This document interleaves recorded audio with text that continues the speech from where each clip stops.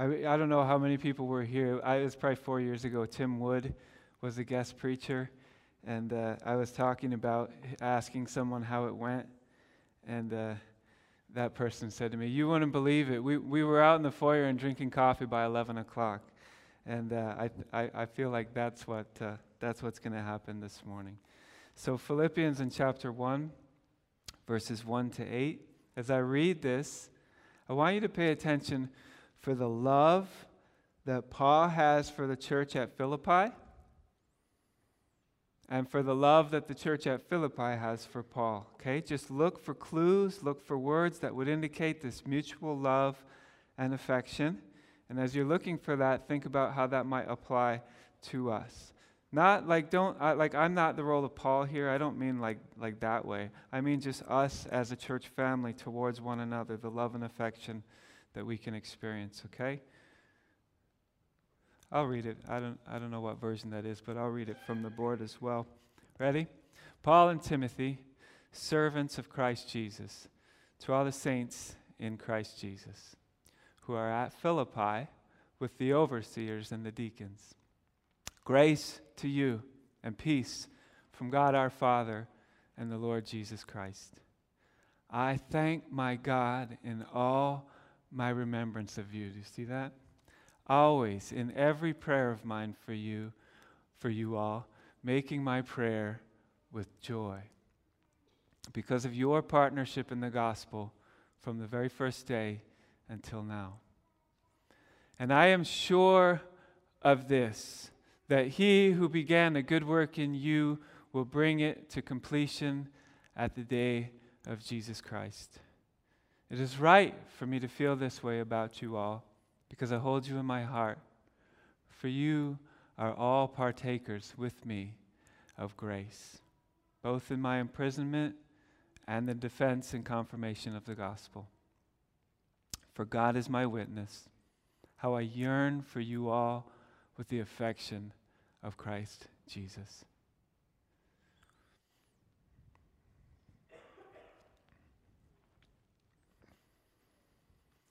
All right, so what I did do, when I realized that sermon wasn't going to work, I grabbed a piece of paper and I wrote some notes. So this is what I got. This is like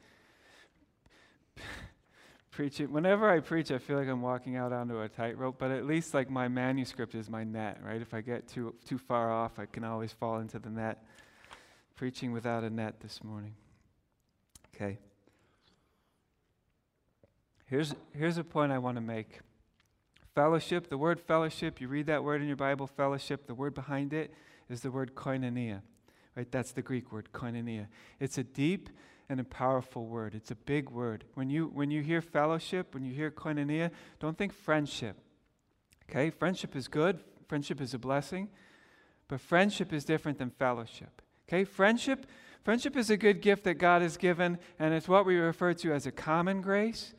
Anybody can experience friendship. You don't have to be a Christian to experience friendship. Anybody can experience it, and it's good. It's a good gift. But fellowship, koinonia, is limited to the church. Only the church is able to experience koinonia. The word koinonia only ever gets applied to Christians. Christians can experience fellowship.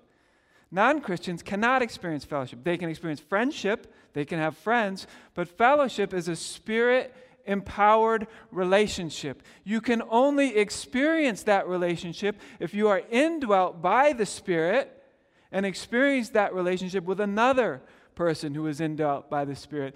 Fellowship is a supernatural thing. It's a God-empowered relationship that we experience only in the church. And it's one of the best gifts that God has given to the church. Right? Our God is a good God, and He gives good gifts. And fellowship, koinonia, is one of the best gifts that He has given. And we only experience it in the context of the church. Maybe it would be helpful if I explained to you a little bit about my church background. You know a little bit of it. You know I was a pastor in a different sort of church than a CRC church before I came here. But I'm talking about when I was a boy, when I was a child. My parents raised me in a house church. It was 5 families. That's it, 5 families. The way that house church formed was we were part of a larger church, and that church split. I was a little boy. I was like 3 or 4. I don't know the details. I don't know why. My parents protected us kids from whatever that issue was. I seriously don't even know what the issue was. But for whatever reason, that church split. My parents at that time were part of a small group within that church, and the members of that church were hurt by that split, which tends to happen, right? When churches split, people get hurt, and they kind of got disillusioned about the church. And so they said, hey, we're not happy about, we don't really want to go and identify with either one of the branches of that split.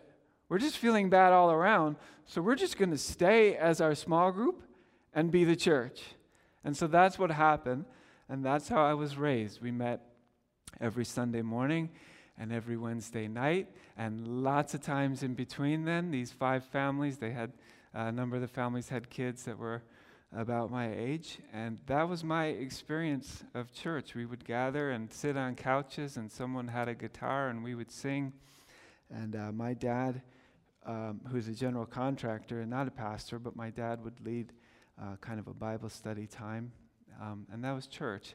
Why I'm sharing that with you is because in a church that size of 5 families, where you're together Sunday morning, Wednesday evening, and a lot during the rest of the week, the family, the feeling of family is very, very real and powerful and deep, right? And I think you've probably heard me refer to Ebenezer as our faith family, as our church family. Well, the reason that's such an important metaphor for me is because that's how I was raised, is that the people that you're in church with, that's your family. When it's 5 families, you can't hide a disagreement. If there's a relational problem in that size group, it's obvious, right? You can't, after the service, you can't wander around and avoid the people that you don't want to talk to, right? There's only like 10 adults in the room. And so when there's relational problems, they're obvious, and they have to be dealt with, right? Your family. In a church our size, if you're having a relational conflict or a problem with someone, you can probably get away with not seeing them on a Sunday morning and not talking to them throughout the rest of the week. And you can kind of ignore that, right? According to the Bible, though, we're not supposed to do that. We're family. We're family united by the blood of Jesus Christ, in fellowship with one another, experiencing koinonia. And we're supposed to be experiencing that depth of familial relationship with everyone else. Now, I realize this is a large room with a lot of people, and it's not possible to hang out with everyone every day all the time. But we're supposed to be experiencing that depth of fellowship, that family bond with everyone in the room. And if you don't feel that way about someone in the room, or if you feel like your fellowship has been broken or been hindered, or there's division, we have a responsibility before God to make that right. And if that requires to bring in someone else and have a mediator, well then that's what we need to do, because we're family, and this is the gift that God has given us. I think the sad thing about this gift of koinonia that God's given us, which is so precious, is that we've received it, but so often in the church we have it, but we don't use it, right? It's this good gift that God's given it to us, but we're not taking advantage of it. When I thought about that this morning, the image that came to my mind was my grandma and grandpa, who have both passed away, but I was really close to them when I was a boy. And my grandma and grandpa, they didn't have a lot of money, they didn't have a lot of stuff, but they had these really fancy dishes. There was a story behind them, but I never listened. I don't know what the story was. It wasn't interesting to me. I was a boy. I was interested in baseball, and so somehow generations back, these dishes were back in England. I don't know what. Let's call it the 1600s, should we? And then they got packed up, and a family moved here, and the dishes got brought, and they got passed down from mother to daughter and mother to daughter, and then my grandma had them, but they never used them. They just sat there on the shelf, and they looked at them, and they pointed to them. But never once when I was a boy did we ever eat off those dishes. Never. One day as an adult, when I was living in Florida and my grandparents had moved to Florida as well, I went there for dinner, and they served dinner on those dishes that I had seen my whole life growing up, but that had never been used as dishes. And I couldn't believe it. And I was like, Grandma, these are the dishes that we were never allowed to touch or use or even really look at because you were so protective of them. And her and Grandpa explained to me that they realized that what's the point of having really nice dishes if you never eat off them?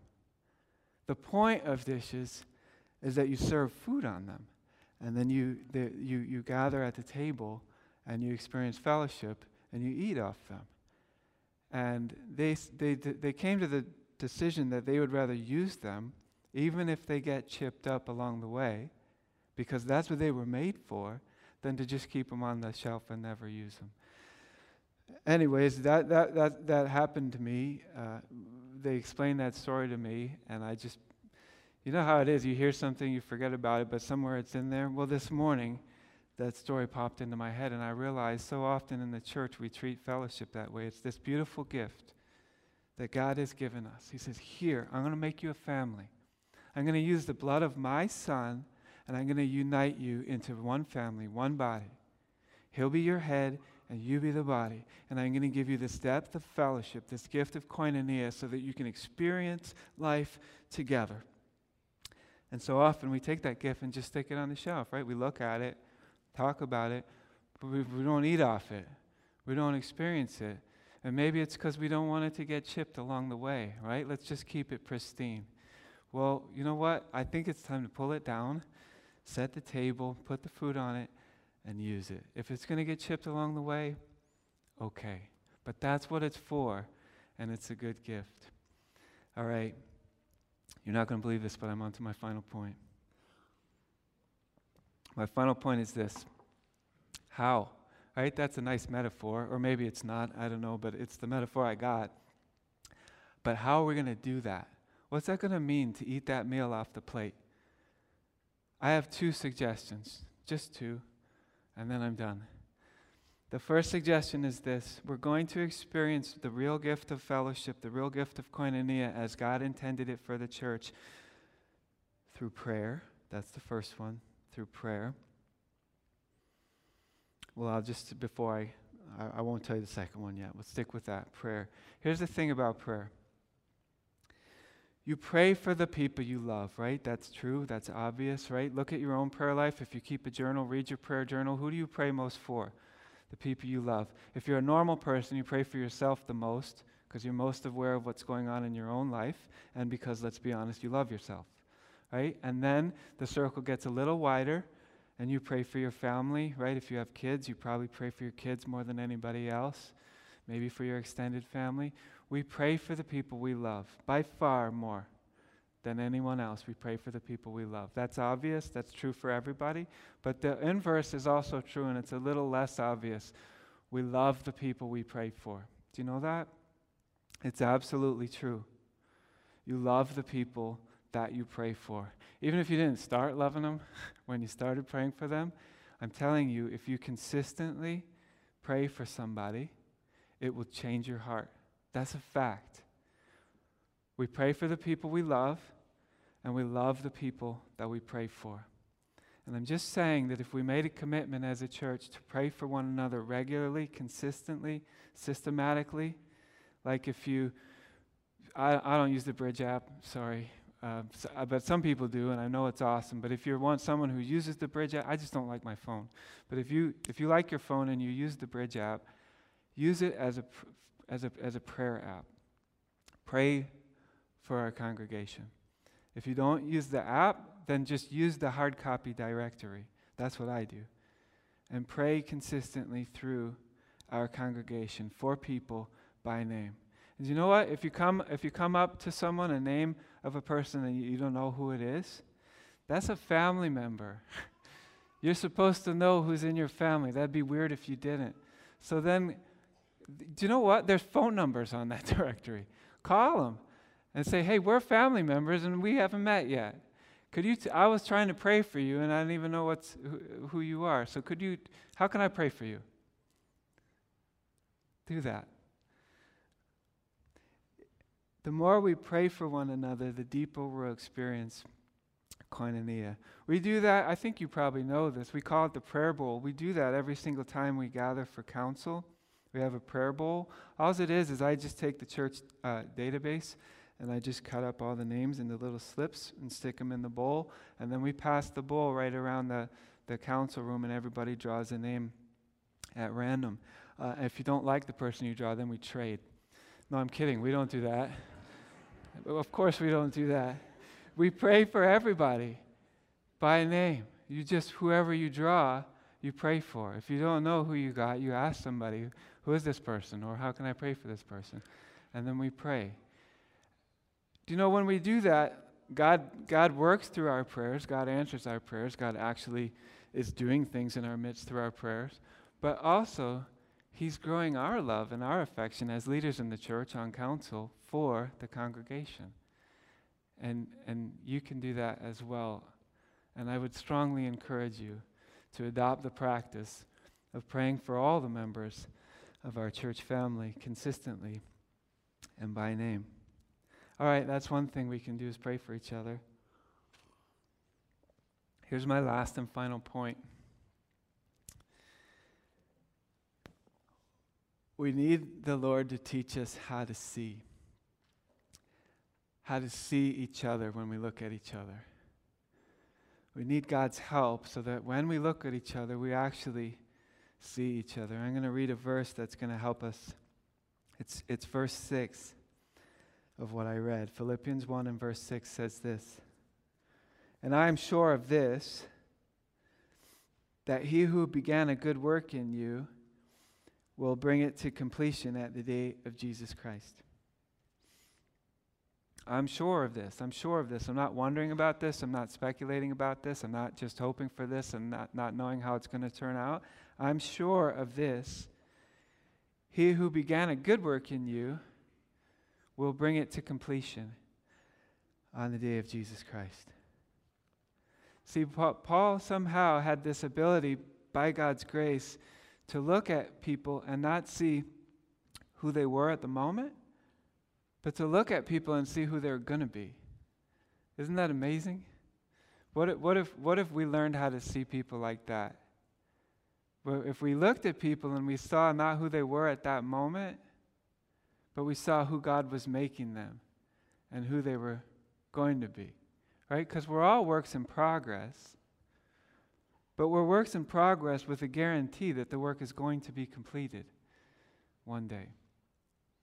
And if we could somehow see that, it would affect the way we interact with each other today, right? Instead of when you look at me, instead of seeing the flaws and the failures, and look, it's not hard to see them. If you want to see those, they're there.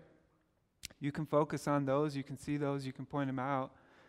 But what if we learned how to see what I will be one day? When I thought about that this morning, I thought about that story. I don't know if it's true, and someone probably does know and can tell me, but there's that myth of Michelangelo talking about, he's this genius sculptor, right? And how he made these amazing sculptures from these big blocks of marble, right? And he'd say, well, I look at the block of marble, and then I see the statue in there, and I just remove all the parts that aren't part of the statue. And what's left is the statue, right? He said something like this, or at least someone said he said something like that. I don't know. Well, that's somehow, being an artistic genius that he is, he was able to look at a block of marble, right? Just a blob, a rock, and see the beautiful statue in there, right? See Mary in there, or see David in there. And then he would remove the bits that weren't that statue so that what was left was this beautiful, amazing masterpiece. And I think we need to learn how to see like that, to look at someone. Like if you look at me now, I'm just that rock, that blob, nothing. But somehow if you could look and you could see, yeah, but there's someone at work. God is at work there, and God's making a masterpiece.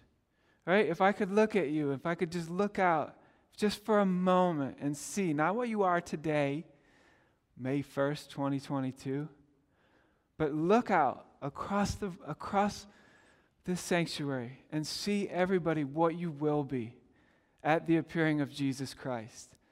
Just see it now, what you will be.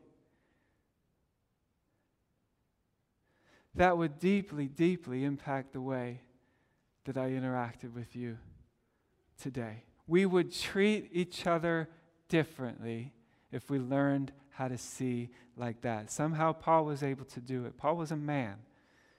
Somehow Paul was able to do it and say, I'm sure he's begun a good work and he's going to bring it to completion. I see it.